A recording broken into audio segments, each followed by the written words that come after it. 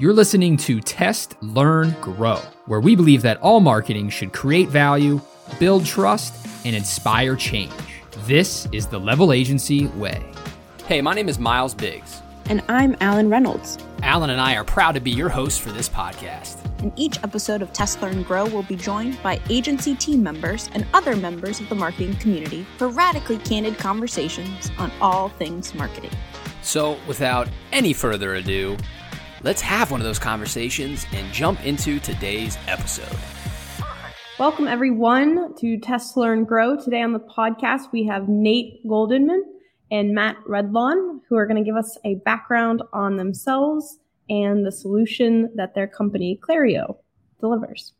Nate, let's start off with you. Can you tell us a little bit about yourself? Yeah, thanks, Alan. Like you said, Nate Goldenman, Vice President of Customer Success here at Clario, and have been in the marketing industry my entire career. And really what gets me excited every day is, helping marketers solve their business challenges and help them create the best audiences in the world to help them with their marketing accuracy and efficiency. Very nice. Let's transition over to your colleague, Matt, to give us a little bit about himself.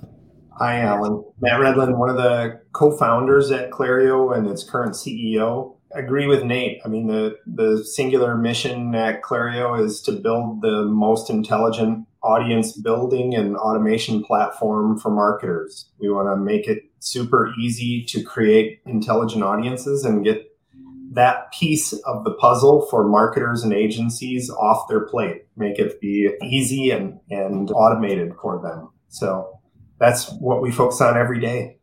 So what makes up, as we talk about first-party targeting systems, I think it's a very fancy sounding word, but what does that really actually mean? First-party data, first-party platforms, all that fun stuff.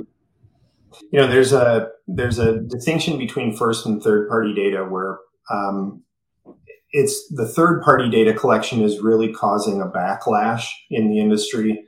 We're seeing it across privacy platforms. I mean, platforms like Apple are even differentiating their whole business model based on the fact that they're going to keep your information from being used in advertising and target. They're going to specialize in differentiate themselves in keeping that in a locked vault, not allowing people to use that data. Governments are retaliating against organizations for collecting that. You see it in Europe with GDPR and California with CCPA. It's a big trend. Apple is doing it most recently in email, where they're shutting down your ability to see who's opened emails. The thing that people don't understand as much is that they are not causing retaliation or backlash against first-party data collection. If you're a retailer or a marketer and someone is your customer, you are completely within your rights to collect data on that customer's interaction with your organization. And so that's what we describe as first-party data. The data that's collected in the process of transacting or interacting with your own customers. So folks that are on your customer file, you might say, in your customer database, that data is all fair game for the retailer or the marketer, whoever it might be, to collect and to analyze and to use to make more sophisticated decisions related to their marketing and audience targeting. Does that make sense? Yeah, crystal clear. And so with this becoming more the norm, right? You can't rely on the cookies and third-party data and people doing it for you. Now companies have to build up their own system to manage all this first-party data that's becoming so critical to their success, right? So as companies are looking at this, maybe they're considering a tool like Clario, but as they're figuring out how they're going to do it, what do you think are if you had to pick three main areas that are the most important for somebody to focus on, where do they start and how should they weigh out, how they move forward here? Yeah, that's a great question, Miles. I think if I had to kind of key in on three key aspects of this, I would think of speed and maybe time as the first dimension, flexibility as the second, and the accuracy or causality would be the nerdy statistics word of it. So those would be the big three. And I'll give you some maybe if we go through them one at a time, I'll give you some thoughts on each, and then Nate, things that I miss, you can jump in with, because I know we think about this all day long. So you're going to have thoughts as well. Speed being the first one. Think about how everything changes all the time. This is one of the mantras around our organization is everything that is happening within our customer. So things from their company's strategy, the people that are working at those companies change, and with them new ideas are brought in. Their approach to the product or offering, the messaging of that, all of that is changing. And at Level, you have to deal with this all the time. You're interacting with organizations that are marketing, and new ideas are coming in, and you have to be responsive to those new ideas. So how are you going to be reactive, be responsive to that, while also maintaining longitudinal continuity, right? Thinking across time and saying, hey, even though ideas are changing, even though strategies are changing and our product offering is changing, the customers are there, their journeys are going to be similar. And I have to be able to understand those behavioral patterns from history and respond to them dynamically. So to do that, we really focus first with our customers on how are you collecting data? How are you storing that data? What is the consistency of taxonomies? Taxonomies is, I joke a lot that marketers in this day and age have to be librarians. Think about library science, right? How one of the great problems we see related to product taxonomy, you want to know a customer engages with a certain class of products, right? But we don't keep, this is a classic example from a retailer. We don't keep the same taxonomy for what happens in our physical stores and what happens on our website. So our e-commerce taxonomy is different than our physical store. And the result is, how do I know that Miles or Alan engage with this particular class of products? I have to have a way to roll up products and create characteristics that describe their engagement. And that changes all the time. Think about creating a 3 to 5 year view of all of those customers and how product categorizations change and creating consistency across time. So typically taxonomies are an afterthought for organizations, but when you're thinking about time and the speed and consistency with which you can interact with your customers, getting that taxonomy correct, keeping it mapped continuously across time is super important to be able to create consistent behavioral messaging to customers that is going to be relevant and timely for them. So taxonomies are super important to deal with that. And the other thing is, think of how often systems change. So every marketer is changing vendors all the time, especially nowadays in software as a service, and everybody has the latest and greatest AI or ML powered this and that they're going to bring in, and that's going to make decisions much more fast and dynamic and personalized. Well, the result of that is the data that's being spun out of these systems is shaped different, and it's needs to be brought into a consistent shape and format so that you can maintain that longitudinally consistent view of the customer. So all of these things are super important. It's not just the speed with which you can pull together an audience and put that out into an ad platform. It's also the speed with which you can react to all of this change and to adapt and bring that into the system and create that view. I'll add to that too, Matt, is, often we find in a lot of organizations, there's a lot of silos, right? Data silos. We were just working with a client the other day who's been running SMS or text message marketing for a while. And to our surprise, they had yet really considered bringing that into the longitudinal view of the customer to bring it together with all of the other interactions they have with the brand.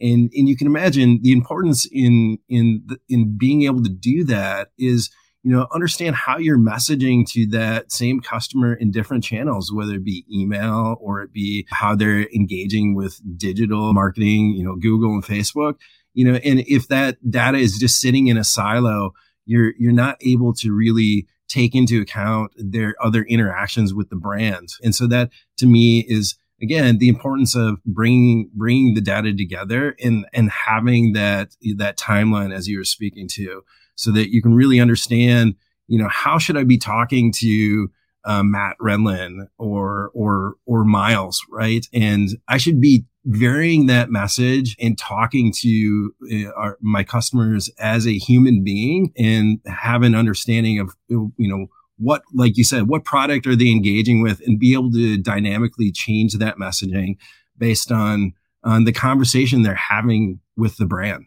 You both brought up the word dynamic in your responses and this need to pivot, this need to shift. It sounds like flexibility is also a critical component. Matt, do you have some thoughts with that? 100%. There's a real nerdy thing, which is like the second law of thermodynamics. Basically means that everything tends towards chaos over time, right?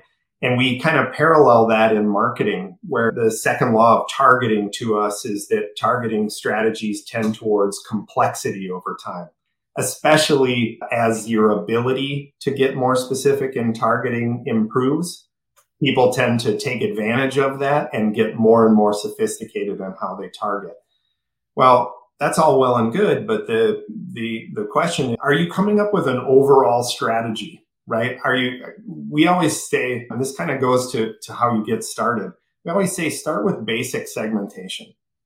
Who are your active customers? Who are the lapsed customers? Who do you need to win back?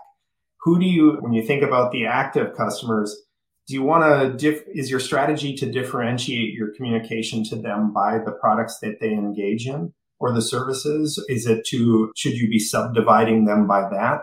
Do you want to differentiate based on their predicted lifetime value? Have that conversation. Our VP of engineering, Chris, always says that the hard part is the thinking, the upfront thinking. And that's really the key to the strategy component of it. That strategy is going to change, to your point, Alan, right? Is that you have to be flexible and dynamic to what that strategy is going to be. And it really keys into something that's thematically important to Level, which is test, learn, and grow. You're going to start trying these strategies. You're going to find out that some of them are home runs, some of them are base hits, and some are foul balls, and as a result of that, you're going to want to learn from those that succeeded and those that failed, refine that strategic segmentation, and then be opportunistic to events that come up that were outside of your core or base strategy. So think about, wasn't it Oreo Cookie who responded with a famous tweet a few years back when there was a power outage at the Super Bowl? And it was a huge success because it was in the moment. It was timely to what was happening. They got a ton of free ad impressions associated with it. But that's really what we're talking about with, you're saying, being flexible and dynamic. You don't have to be real time. Which does connect back to our previous interview with Jackie of Christopher & Banks, right? Responding to external changes of shopping. It looks very different now. And how do you recreate that experience in an e-commerce world where women are used to having someone personally help them in the store, and that's no longer the case? Audience segmentation. And Alan, on that, I apologize for interrupting, but we actually provide the same relevant data to the in-store or the e-commerce shopping experience as well. So think about that electronic interaction, the dynamic or human curated shopping experience, which they're now providing on their website. The people who are supporting those services for their customers, they need to be informed with that relevant summarized data at the point of interaction. And so Clario feeds that relevant summarized data into that solution so that those human curated experiences can be as relevant and personalized as possible as well. That's what's coming up for me is you guys are responding to a lot of this is we say terms like first party data, or we're talking about the longitudinal time dimension and like all these big phrases, which make sense. But at the heart of it, there's a person on the other side of this data point, right? And we talk about that a lot at Level. It's at the heart of a lot of the design thinking principles within Test, Learn, Grow. I think we can't go a podcast without saying the word empathy, Alan, right? And it's that, like, there are people here. And so what I like about what you're saying is that in a way, sometimes with speed we talked about and flexibility, sometimes we need to slow down a little bit in order to go faster in the future and to be more flexible in the future, and really think about, when you look at the data points, not siloing them, what is this whole picture? What's going to make the most sense? Let's develop that strategy. And then when you've slowed down and you created that strategy, you can then use that strategy to harness the chaos and be flexible around it, right? But I think a lot of people, to your point about the second law of targeting, it's going to become more complex, is that I think that's a misnomer about speed too, is like there's the tendency to go faster because you're supposed to be faster and be more responsive, when sometimes you got to take a step back, look at the whole picture, so that you actually can go the correct speed and do it well and not just be fast for the sake of being fast. Exactly, Miles. I think I push back, so we're in a very techie space, right? There's huge volumes of data, real-time feeds, 15-second latencies, there's all these techie things that are surrounding us. But I'm one of the first people to push back on the need for real time. Most humans respond better to something that is thoughtful and something that is not necessarily in the moment, but more relevant and at the appropriate time, rather than real time. And in our industry, in software and marketing technologies, there is a huge overemphasis, in my opinion, real time. And I'm doing it at the moment and getting that immediate reaction. So I love what you said about that it is, to us, the thinking part, the thoughtfulness of the base segmentation, the strategy. Has your team actually sat down, had this painful, drawn out, difficult discussion related to how are we going to think about the different cohorts of our customers? How are we going to be messaging them? What is the right cadence? What is the right strategy? What is the right sequence of messaging to put in front of them? All of that thinking that comes up front, that is really where the vast majority of the benefit comes from. The technology now should be, that should be something that is facilitating the execution of that thoughtful strategy that comes up front, not the other way around. The technology doesn't lead the strategy, right? It's still the humans that are at level, at the brands who are thinking about this and putting that together. And then the technology becomes an enabling thing. We always joke with Clario that in the past, it used to be that I remember talking to a CMO once who said, I took this job thinking that I was going to be thinking about strategy, and instead I'm thinking about data plumbing. So the mix was like 20-80, right? 80% of the job for her became data plumbing. And that was not what she signed up for. She was thinking that as a chief marketing officer, it would be more about the strategy and the positioning and the branding, and the job became data plumbing and technology integrations. And we really think that you should flip the script on that. With Clario taking a lot of the data plumbing, the machine learning, the intelligence layer, and the automation off the table, then it really should be the other side, where 80% of your time can now be spent on strategy. What is this communication strategy? To whom? And spending the time there is going to yield far greater benefits for the brand than spending it on integrations and technology and plumbing. I'll add to that too is, I think this definitely relates back to the test, learn, grow. I think about it comes down to that grounding and strategy, and that same thing can be held true for testing, right? It's like, take a minute to think about what it is that you're trying to learn, right?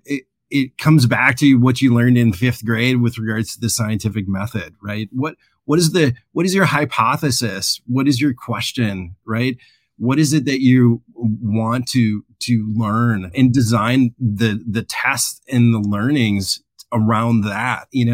I often say a test without a control isn't a test, right? So often, people will come back and say, hey, I did this thing. I don't know. What are you comparing it to? I don't know, but I did this great thing. okay, but in that same window of time, you also did, all of these other things too. So how can you tell me what the causality was? Because I didn't upfront think about what it is that I want to test. What was my question, right? And so, you can't tease that out after the fact.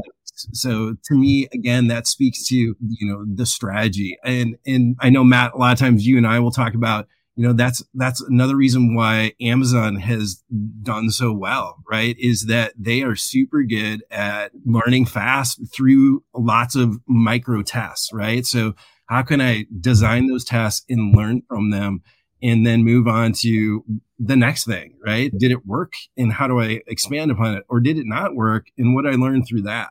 Yeah, and that brings up a great point, Nate, about micro testing, right? Sometimes we're so eager to get to the big thing, right? We're ready to roll. We want to launch. We want to get fast.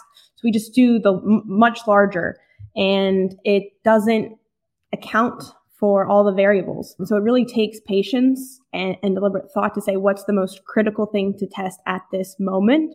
And to test this singular thing and have the patience to see that through rather than skip 10 points ahead and, to your point, really not understand the variables and factors that went into the outcome.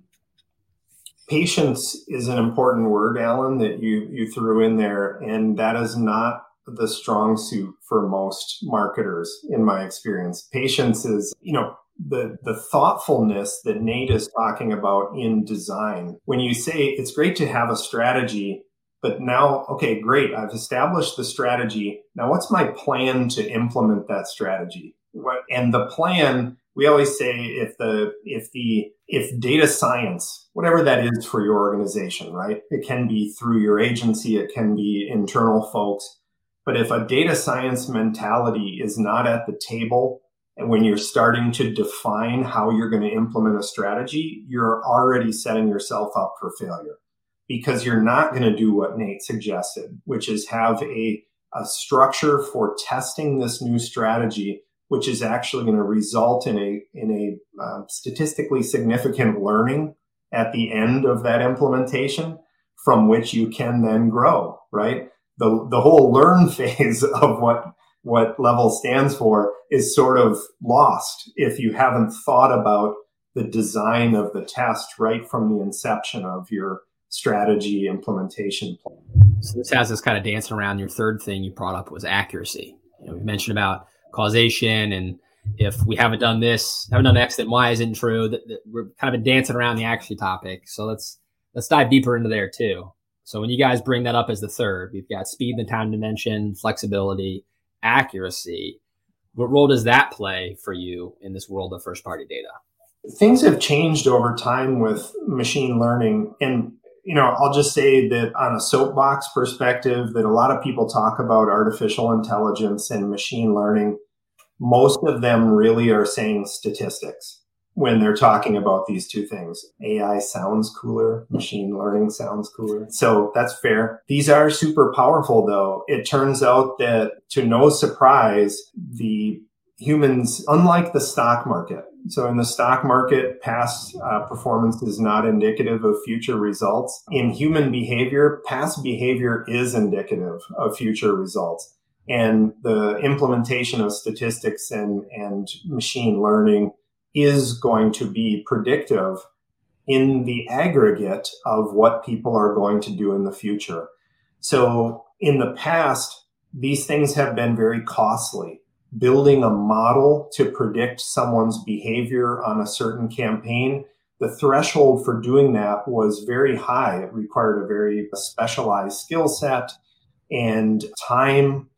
And so one of the things, and Clario is just one of the beneficiaries of this sort of meta trend that has changed a lot, is building a model is no longer a very high hurdle. So it becomes very easy for you to say, look, I have something that would have never met the threshold for building a machine learning based model in the past. I just have to create a Facebook audience.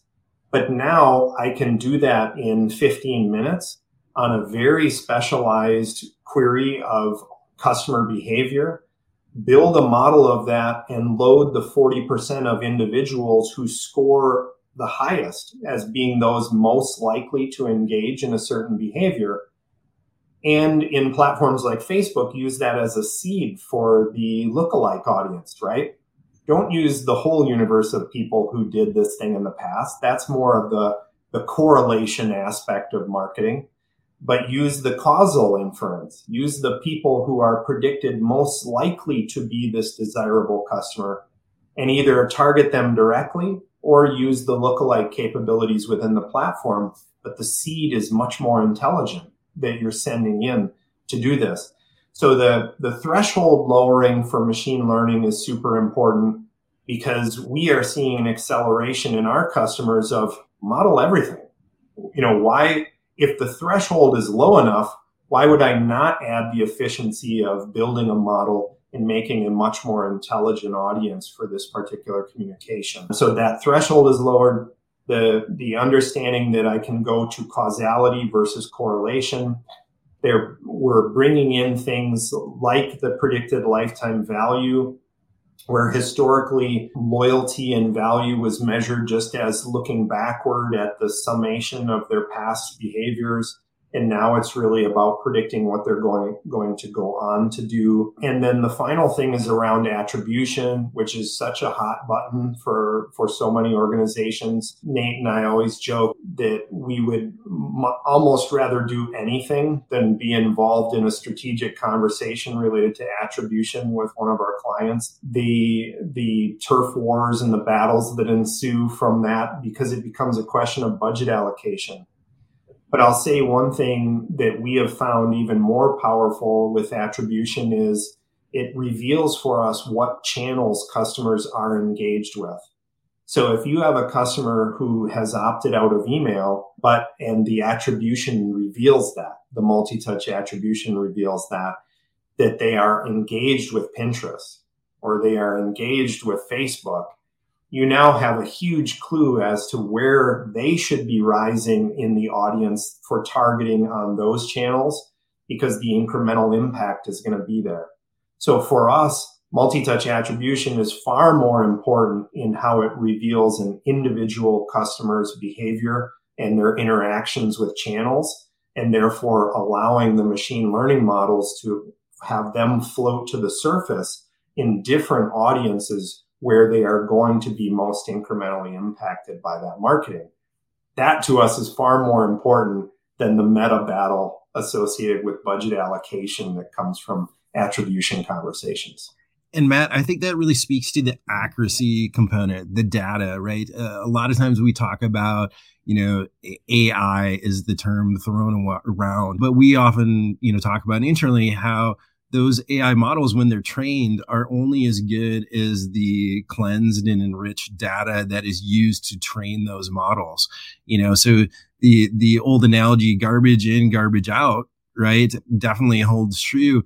And I think a lot of individuals, when they are talking about AI, haven't ever considered that fact. And that is certainly an important one. And that, goes back to the accuracy topic we were just talking about here, is you do need, clean, cleansed, enriched data that is, bucketed into meaningful values, so that when you do those modeling type efforts, it has the best information that it can use to train the model. Which comes back to the individual. In a way, machine learning has democratized the playing field back to we're able to create models much quicker, right, with more frequency. But that relies on the individual at hand to be really skilled in understanding the core basics of what they're doing.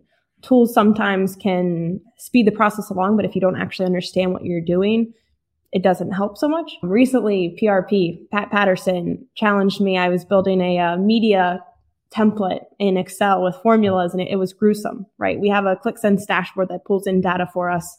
It's beautiful. But the problem there is you can see the numbers so quickly and easily, but you really don't understand the deeper meaning behind where they're coming from and how they're interacting with one another. And so he said, go through this. I challenge you, here's the formulas, go build this out, see how they interplay with one another.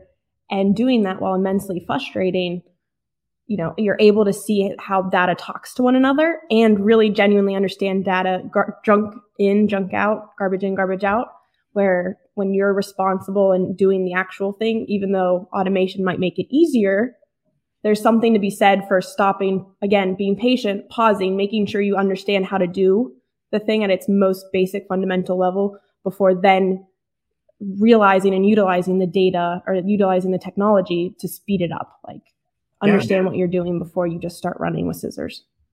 Data and machine learning can be used to support bad decisions as well, right? And the biggest gap you just hit on, Alan, that we see in the industry overall is, or I should say the rarest skill set is someone who can translate between data, machine learning, marketing, segmentation, that intersection of all of those things. Your past guests, our mutual client, Christopher M. Banks and Jackie, and the collaboration she has with Abby on the Level team, that is rare and beautiful, right? The fact that those individuals both speak the same language, they take the time to understand, as you were thinking about the discussion with PRP, the taking the time to understand that and really internalize what that data is telling. That is the rarest skill set. And Nate, in our customer success function,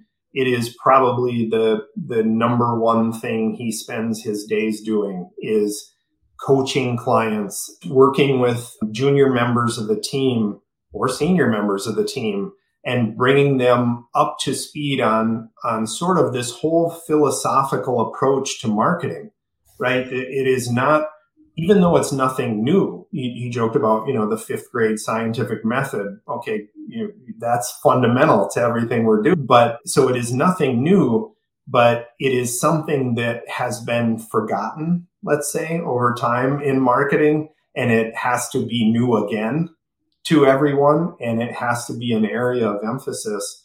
How are we going to train our teams? How are we going to educate our teams on the importance of this strategic approach, the importance of testing, the importance of data collection, taxonomies, longitudinal consistency, all of these concepts that we talked about in the course of this discussion?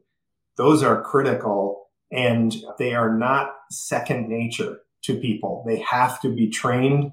People have to be educated on them.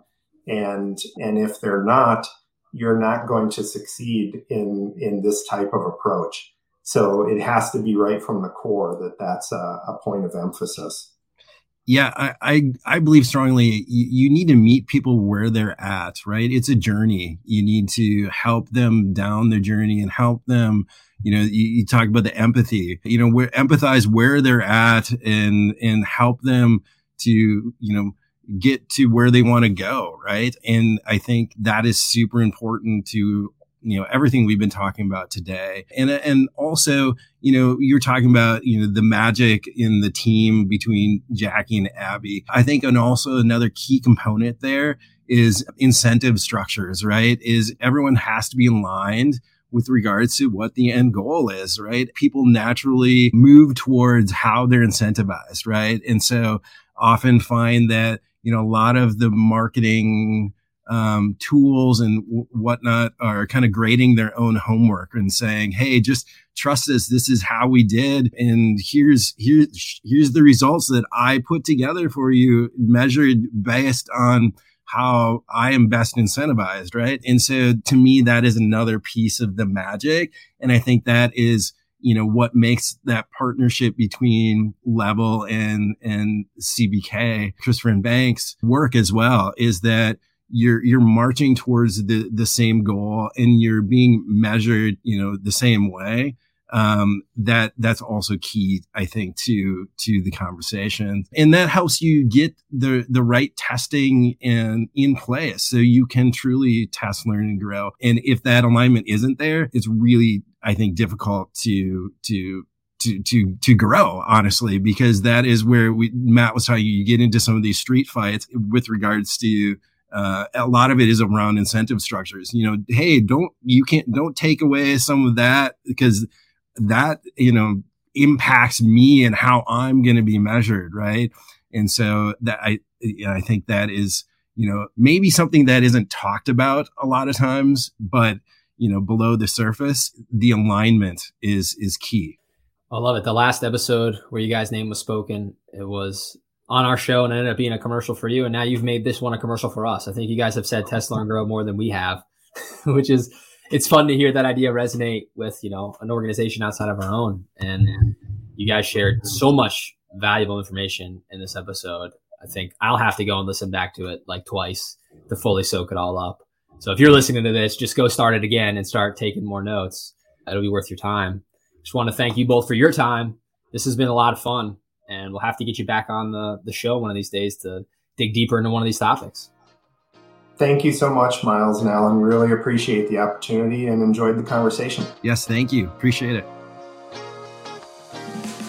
Thanks for listening to this episode of Test, Learn, Grow from your friends at Level Agency. For more information about what we do here at Level, be sure to visit us online at www.level.agency. And do not forget to rate and subscribe to this show wherever you listen to your podcasts so that you never miss an episode.